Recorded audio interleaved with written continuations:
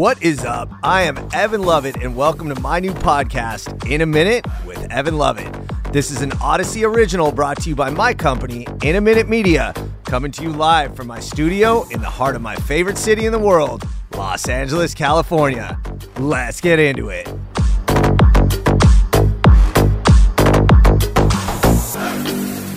What is up? This is episode 4. Woo! Unbelievable. We are rolling on and rolling strong in the IM studios in Los Angeles. Getting bigger and better every day. I'll explain that in a moment, but I want to get right into it. Here's a quick pre-cap of what we're doing today. And by the way, I don't know if pre-cap is really a word. I've always thought of that because there's recap and then pre-cap is like before. But anyway, whatever. This is a quick pre-cap of what we're doing. So first, great feedback on that mailbag last week. We're going to break that back out and make that a regular segment. That was fun. I have fun with it. You guys have fun with it. That's cool. What I learned. Now, this one is superb and something that all of us think about and use every day and all day, but it almost didn't happen. This one is dope. And now the therapy session, which today, honestly, is pretty damn painful, and I need this cathartic release, right? My son said something that struck a chord, and I've been thinking about this ever since.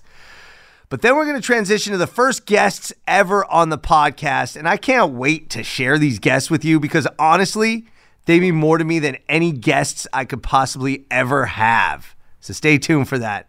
And last but not least, we're closing out with, if you have one thing to do in LA this weekend, do this.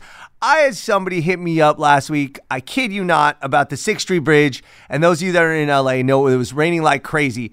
Dude was like, yo, went to the 6th Street Bridge. It was awesome. And I'm telling you, man, check that out. But this weekend, this is going to be a good one that I got for you. Now, honestly, I need to say something. The messages that are coming in continue to be heartfelt, really deep, not just likes or thank yous. There are some long testimonials, people connecting with their memories, sharing their knowledge, appreciating what I'm saying. I mean, this is deep and incredible, and I truly appreciate this. We are all here for the same reason. We love to explore and learn, and people that stop me in the streets, I mean, that's what I live for. If you see me, please say hi. I love talking LA. I love talking In a Minute with Evan Lovett. It really makes me happy and proud that we're building something special. So thank you and say what's up. I enjoy it. It's dope. And we have to talk about these numbers.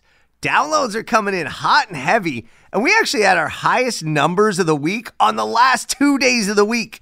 So people are finding us. And those of you that keep coming back, thank you. And we're up to 112 reviews in 2 weeks. I'm so grateful. And by the way, 111 of those are 5-star and 1 is 1-star. So whoever you are with the 1-star review, thank you. Thanks for keeping me grounded and motivated. Really going to make me focus, work hard, streamline this down, just come with even better content for the podcast. So thank you. So today's mailbag is awesome. Some fun comments and questions. Let's start with my boy Mitch from Canyon Country. Like a young Huell Howser that cusses like an artist. Oh, do I love this one. Now listen, if you don't know who Huell Howser is, he's an LA and California legend. He had like 13 different shows, but it was all like Huell Howser explores the coast, Huell Howser's California Gold, Huell Howser looks at the missions. But it's dope because he's so enthusiastic, so fun, and so California, even though he was from Nashville, which is crazy. But they're all about exploring Los Angeles, California. So yes, the dude had a house on a volcano, and he is an absolute legend. This is a huge compliment, and I would love nothing more to carry that torch. And yes, I drop way more F-bombs than Huell Howser. Quick anecdote, when I was growing up, my best friend at the time, he lived about 3 blocks away, and he's still my best friend. Damn it, Jared, what's up? So he grew up in a household that was something like Cameron and Ferris Bueller. His parents were pretty strict. His mom was a teacher. My parents, as you know, were hippies. And we turned about 9, 10 years old, and my parents let you curse, right? Like, they were from that school. I could say shit, fuck, damn, whatever, the George Carlin 7 dirty words. They didn't care, right? As long as it wasn't used in a mean way, they were okay with it. Figure I'd get it out of my system.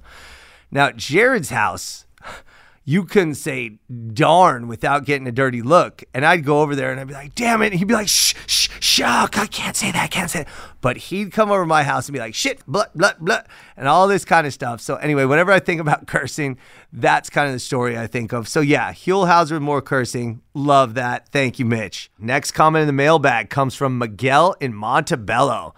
Montebello, one of those little communities I don't know that much about, and I need to get down there for an LA in a Minute episode. I know it's in that dope little industrial corridor. I think it's off the 710, but yes, that gives me an excuse to get down there. But here's the comment. You are now the people's champ. You belong to the streets. Ooh, that is dope. I'll be honest, when I started reading newspaper articles on TikTok, never did I think I would be called the people's champ. But look, we're going to keep doing what we're doing and belong to the streets. Yes, invite me to the carne asada. Invite me to the parties. Let's go. You know I'm always out there exploring. Love this. I'm not doing this for accolades. I'm not doing this for kudos. I'm doing this to have some fun and just love this city. And now Bryant. I have no city on this, but that's all right. Bryant like Kobe. What's up? With all the work you've been putting in, where is the History Channel at? What about Discovery Channel? Yo, Bryant, good point. History Channel, Discovery Channel. If you're listening, where are you at? All right. And then if you remember, every Friday we're doing the What I Learned. We got a good contribution this week from Bismarck_Productions. He said, to design the Oscar, Mexican actor-director Emilio El Indio Fernandez posed nude to have the Oscar designed with him as the model. Now, you know I had to check, do the homework, and verify it because that model figure, that little statue was sleek and fit and lean, and I never really thought about there being a model, but let's check this out. Look. Looks like Fernandez really was the guy. And the Oscar, by the way, is the Academy Award. It was officially nicknamed the Oscar in 1939, but they say it might as well be called the Emilio. And the dude was Mexican, born in Coahuila, Mexico in 1904. He was a screenwriter, actor, director in the Mexican film industry and the American film industry. And because he was friends with famed Mexican actress Dolores Del Rio, who would go on to marry the man who designed the statue, Cedric Gibbons, she recommended the perfect guy, her friend Emilio. And by the way, Emilio Fernandez was in 1947's The Fugitive, the original, The Night of the Iguana, and Bring Me the Head of Alfredo Garcia. So some classic films, and that was a good tidbit. Thank you very much, Bismarck Productions. All right, so that's what I learned from you. But here's what I learned doing my research and putting some episodes together. Let me get right to it. The internet. First of all, did you know the internet was invented at my alma mater, UCLA? Bruins! Go Bruins! A clap! That's right. October 29th, 1969. Professor Leonard Kleinrock and student programmer Charlie Klein sent a message to Stanford University on what was called the ARPANET. So let me put something in perspective. This ARPANET, the whole infrastructure for these computers at the time, and maybe you've seen these images, it's almost comical, but like for 1 megabyte, 8 megabytes of information, these computers were bigger than trucks. They were almost the size of like a big rig just to try to process these tiny messages. And at the time, these mathematical equations, you know, like the size of a classroom, basically. And now we have supercomputers in the palm of our hand that process terabytes of information in fractions of a second. It's just nuts. That message, that first message that provided the foundation of everything we do, everything all of us do every day, the internet, that message, low, as in L-O. That's it. The message was supposed to say log in, but the computer system crashed after the O. Now, obviously they got that up and running. For the next 25 years, the ARPANET turned internet was used for academic, military, research purposes. Till a company called CompuServe created email, forums, message boards, which became popular, right? And now, look, I don't know how old you are. I used AOL. You remember those CDs? They were everywhere. They were crazy. I had heard of like Prodigy and CompuServe, but I was an AOL guy. I just was. We didn't know what was going on. It was popular. It was fun, but none of us knew what was really going on at the time, right? But turns out that trolls were existent right off the bat too. Threats, vile messages, libel, name calling. Well, somebody sued CompuServe saying they were liable for what their users wrote. Full stop. Imagine today if Google, Meta, Facebook and Instagram, or Twitter, for Christ's sake, was liable for everything their users wrote. If they had to regulate every word, every threat, every troll. Dude, come on. The internet would be impossible to navigate, and these companies can never exist. The internet wouldn't exist. So here's what I learned on that. Turns out our good friends in Congress actually had the foresight to pass something called Section 230. I'm not going to get into the nitty gritty, but basically Section 230 said these companies are not responsible for what users say. And this is what allowed the internet to flourish. And look, I get hate messages, spam, definitely trolls, but I couldn't be who I am without the internet, and neither would any of us. So just remember, Congress in Section 230 allowed the internet to exist. That internet, which was invented at UCLA. So I thought that was some awesome facts that I learned. Now, speaking of the internet, the inspiration for me to start LA in a Minute, which begat In a Minute with Evan Lovett, is my son. And this is the therapy session for this week. This is a serious one. To touch on that, it's my son basically inspired LA in a Minute because he was 8 years old, really getting into screen time on the internet. And I told him, look, you have to have something productive and or educational to watch. And that led to me holding the newspaper up, which were the primitive versions of LA in a Minute. So thank you to the internet and thank you to my son for inspiring that. So flash forward. Coming home from a funeral last week. And the funeral was 75 miles away. It was in a place called Colton, which is the Inland Empire, kind of past San Bernardino, pretty far from LA proper, but it's all greater LA out there. And we're coming home in the rain and, post-funeral, everybody's in a mood. My wife and son in the car. And I was in a mood. I'm kind of, again, as I've expressed previously, I'm kind of always in a mood these days. Maybe ever. I've always been moody. Let's just call it what it is. But I was in a mood coming home from a funeral, right? Leave me alone. No. So we're talking about something and I'm being a little bit of a jerk, a little touchy. Maybe it was with the music. I don't even really know what sparked it. But my son says out of nowhere, not out of nowhere, but again, nothing that I saw that was relevant. He's like, "You're always so hard on me." And I was like, what? Look, and this is the truth. I'm super encouraging.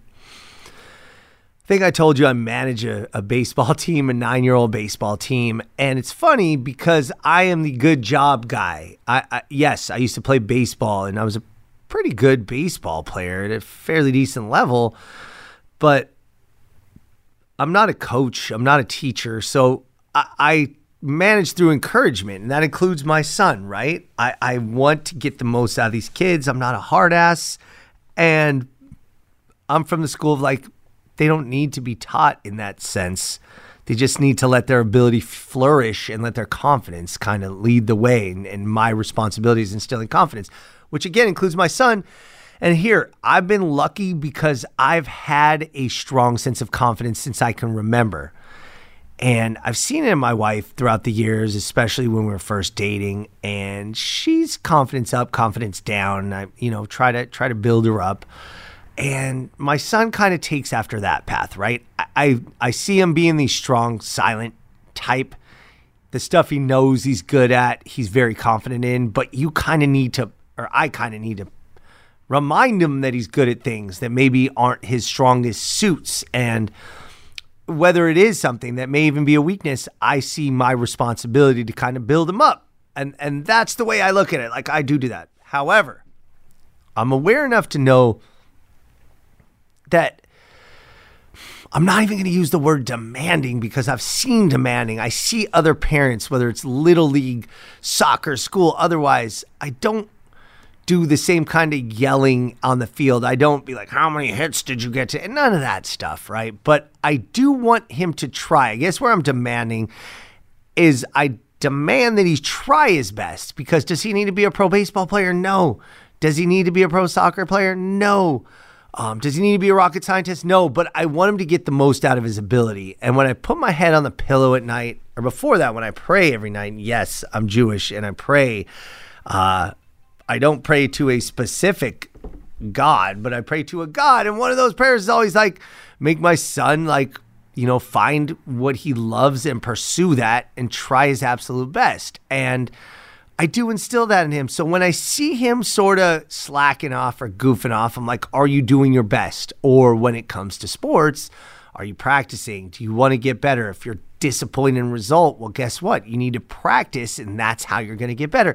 And I never think of it as harsh, because I don't force him to play. That's kind of one of my nightmares, is to be that dad. There's a Marv Marinovich situation 30 years ago. This dad of a quarterback named Tom Marinovich kind of micromanaged his son for the first 20 years, and his son was a robo quarterback, one of the best of all time in the prep level, and then he totally went haywire after college because he was overmanaged. And you can't do that. You know that. The helicopter parent, tiger parent, whatever you want to call it. So I'm really at least thinking I'm conscious of that. So I get in this discussion with my son in the car on the way home from the funeral. I'm like, what do you mean I'm harsh on you? And he busts out an example, like right off the bat. He's like, well, in the last soccer game of the season, you said I didn't try hard enough to score a goal. And at first, and this was back, let me think, when was the last soccer game? Probably 4 months ago. And again, he's an athletic kid, so he can be as good as he wants to be, but he doesn't love it, and that's fine, but I just want him to be as good as he can be. And as soon as he said that, I knew exactly what he was talking about, because he had scored a few goals. He'd scored a handful of goals, and I told him in the last game of the season, finish strong. I always say that, finish strong. Whatever you're doing, take that positive momentum into the next thing that you're doing, whether it's the next game, the next season, or the next test, the next song, the next aspect of life. Like, carry that positive energy with you. So I was like, score a goal, because that's a great way to go out. And he didn't score a goal, and I remember that last game of the season, he was just running around, and again, to my eye, I was like, just go, just try. You could score a goal. It's not the highest level. It's not club soccer. It's not anything like that. And I did tell him that after the game. And to me, and this is one of those things where I'm like, oh no, like, it didn't even matter that much to me at the time. I forgot about it probably by that day, an hour later, and it stuck with him. And I'm like all these things are running through my head at this point, right? Whether it's, we're going to need therapy together. He's going to resent me. He does resent me. And he's 9 years old, which is a crucial point, right? This is the age where you start to remember things about your parents, about your upbringing. It's the foundational things that form how your life is going to evolve. And my boy is fairly sensitive, and I know that. And he's going to be great when he's going to do whatever it is that he does, but he doesn't want to be pushed. And the more I push him, the more he turns away. And I know that. And that's not how I was. And it's tough for me to relate. It really is. And here's what's funny. Not funny, but my dad was so chill. Like, I never remember him pushing. I never remember him yelling. I was only grounded one time. No, let me take that back. I was grounded twice in my life. Okay. And they were with damn good reason, right? My dad didn't even yell at me, at least, a lot. One time I was grounded because I moved my mom's car, an 86 Ford Tempo. This is before, I was like 14. I shouldn't have been driving. I thought it was all cool in front of my friend. And I moved my mom's car in our own driveway, and I knocked out a pole that held up our carport, and it collapsed. So that was one time that I was grounded. The other time, I got 8 U's on a report card. You guys remember report cards? I don't even know if they're the same format, because my kids' school are not. but back then it used to be like grade, I think it's like work ethic and behavior, right?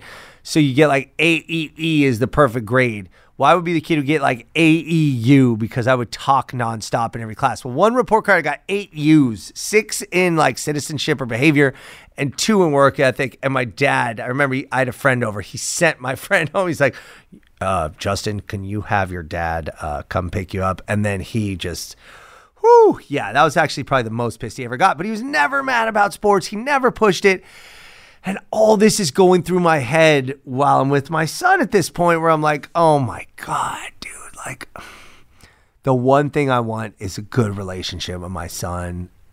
I truly do not care what he wants to do. I will support him and love him and be proud of him. And for him to say that just rocked my world. So I'm diving into it, right? I'm the type that wants to talk about it. I'm like, what do you mean? And he's like, you're always harsh on me. You're always mad at me. And then now I'm flashing to these baseball practices. Like I said, I'm the manager of this team. Well, guess who's the kid who's been yelled at the most on our team? It's early in the season. We've only had like 4 practices. I've already singled him out and yelled at him twice. And like, look, yes, he is screwing around. I think objectively there is the fact that he's kind of taking liberties knowing his dad's a coach, and I feel like I got to put him in check. And I yelled at him, and he's told me he said harsh stuff. He said harsh stuff at the time, but it's heat of the moment. But like, he's bringing this up now in this car ride home, and I'm like, oh my God, this is really sticking with him. This is really affecting him, and I don't know exactly how to deal with that, because I sure as hell want him to be the best he can be. I am somebody who believes in being productive, practicing, working hard, being conscious of constant improvement. And I want to have him kind of adapt these traits, but everybody operates differently. And for instance, my wife didn't flourish until her mid-20s, but guess what? She got to figure herself out. She took her time, and now she's kicking ass. And it's like everybody evolves at their own pace. And I got to keep that in mind. It's not even like my son is behind and needs a kick in the ass. He's doing great. So all this is going through my head, and this is really difficult because we're having this conversation, and like my wife's there, and she's in the role now of like, does she play referee? Does she take a side? How does this operate for her? I'm trying to have this mature discussion with my very intelligent 9-year-old, and we are having a dialogue, but what he's saying is just cutting like a knife. I'm too harsh. And then he follows up with, you're never positive enough. And I almost go haywire because, again, I'm the good job guy. Like, that's what I'm known as. Ask around my little league. Like, and I tell him good job on everything. School, tests. He just got a test the other day. He had an 86. It was a 90, an A- with the extra credit. And I told him, like, I told you good job. And he's like, yeah, you said it was an A- with the extra credit. Guess what? It was only a B, but a B is really good.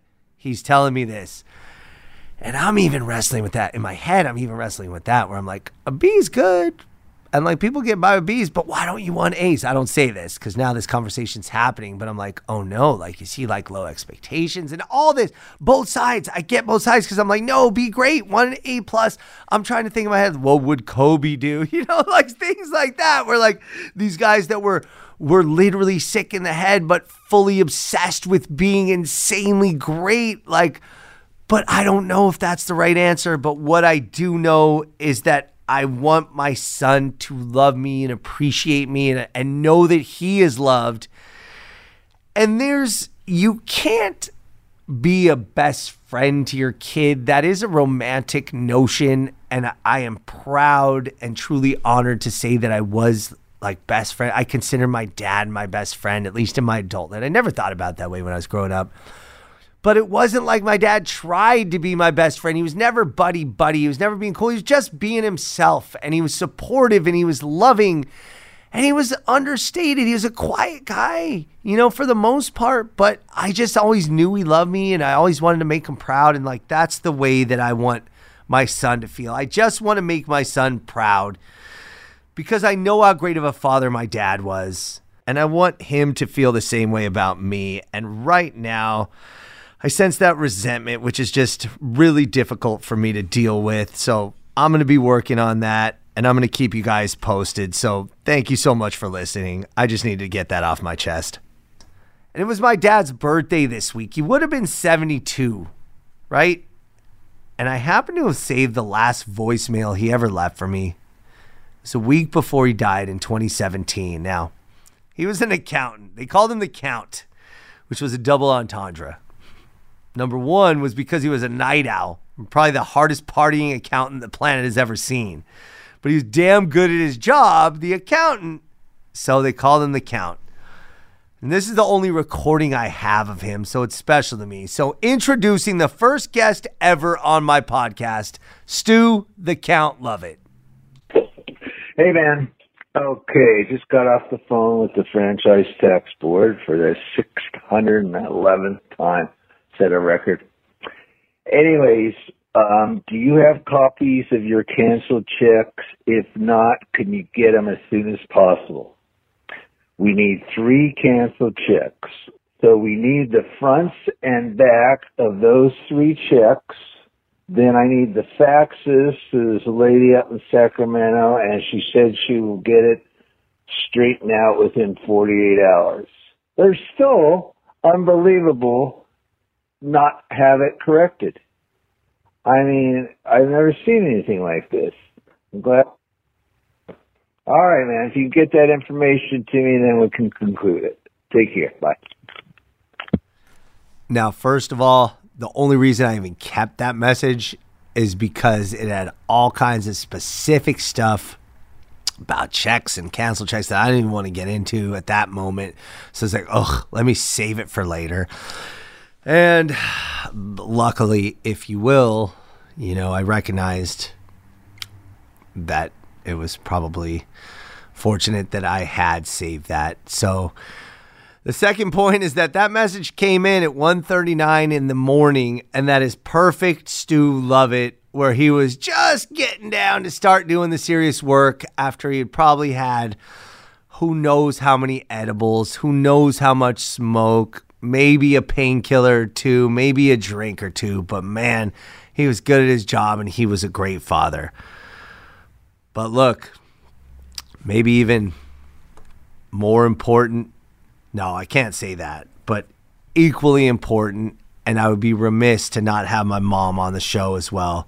But here's the second guest, Dina Mangus Lovett. And by the way, she was known as the Mangus. They went on a trip down to the south, and they were on the Kangamangus Highway. And my dad, who used to always give everybody crazy, funny nicknames, said to my mom, "You look like a Kangamangus."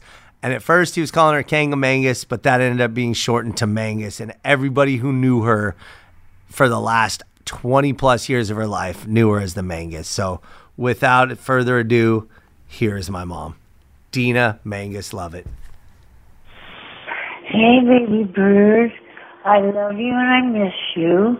I was thinking, you guys should think about leaving Felix here over a weekend night, like Friday or Saturday or whenever you want, so you guys can just go out, the two of you, and have a good time. You deserve that for yourselves, and plus it gives us a chance to interact with our wonderful little boy. He's turning into a big boy, and I'd like to have him sleep over before he gets to be like 30. So I love you, and I want to again thank you for bringing that guy over in regard to the carpeting. You're very kind. You're so special. I love you, I love you, I love you. Give my love and kisses to Nene and Felix. Bye-bye. Whew, that one is really tough to listen to. That is my mom at her truest, and the reason why I kept that voicemail, here's the truth. Told you that the last 20 years of her life, my mom was an addict, frankly, to prescribed pain pills and stuff. And she'd have good days and bad days.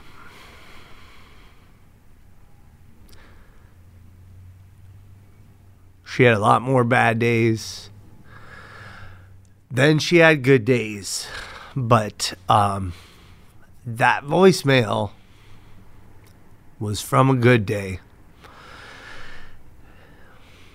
And I saved it because I knew there weren't that many of those days left.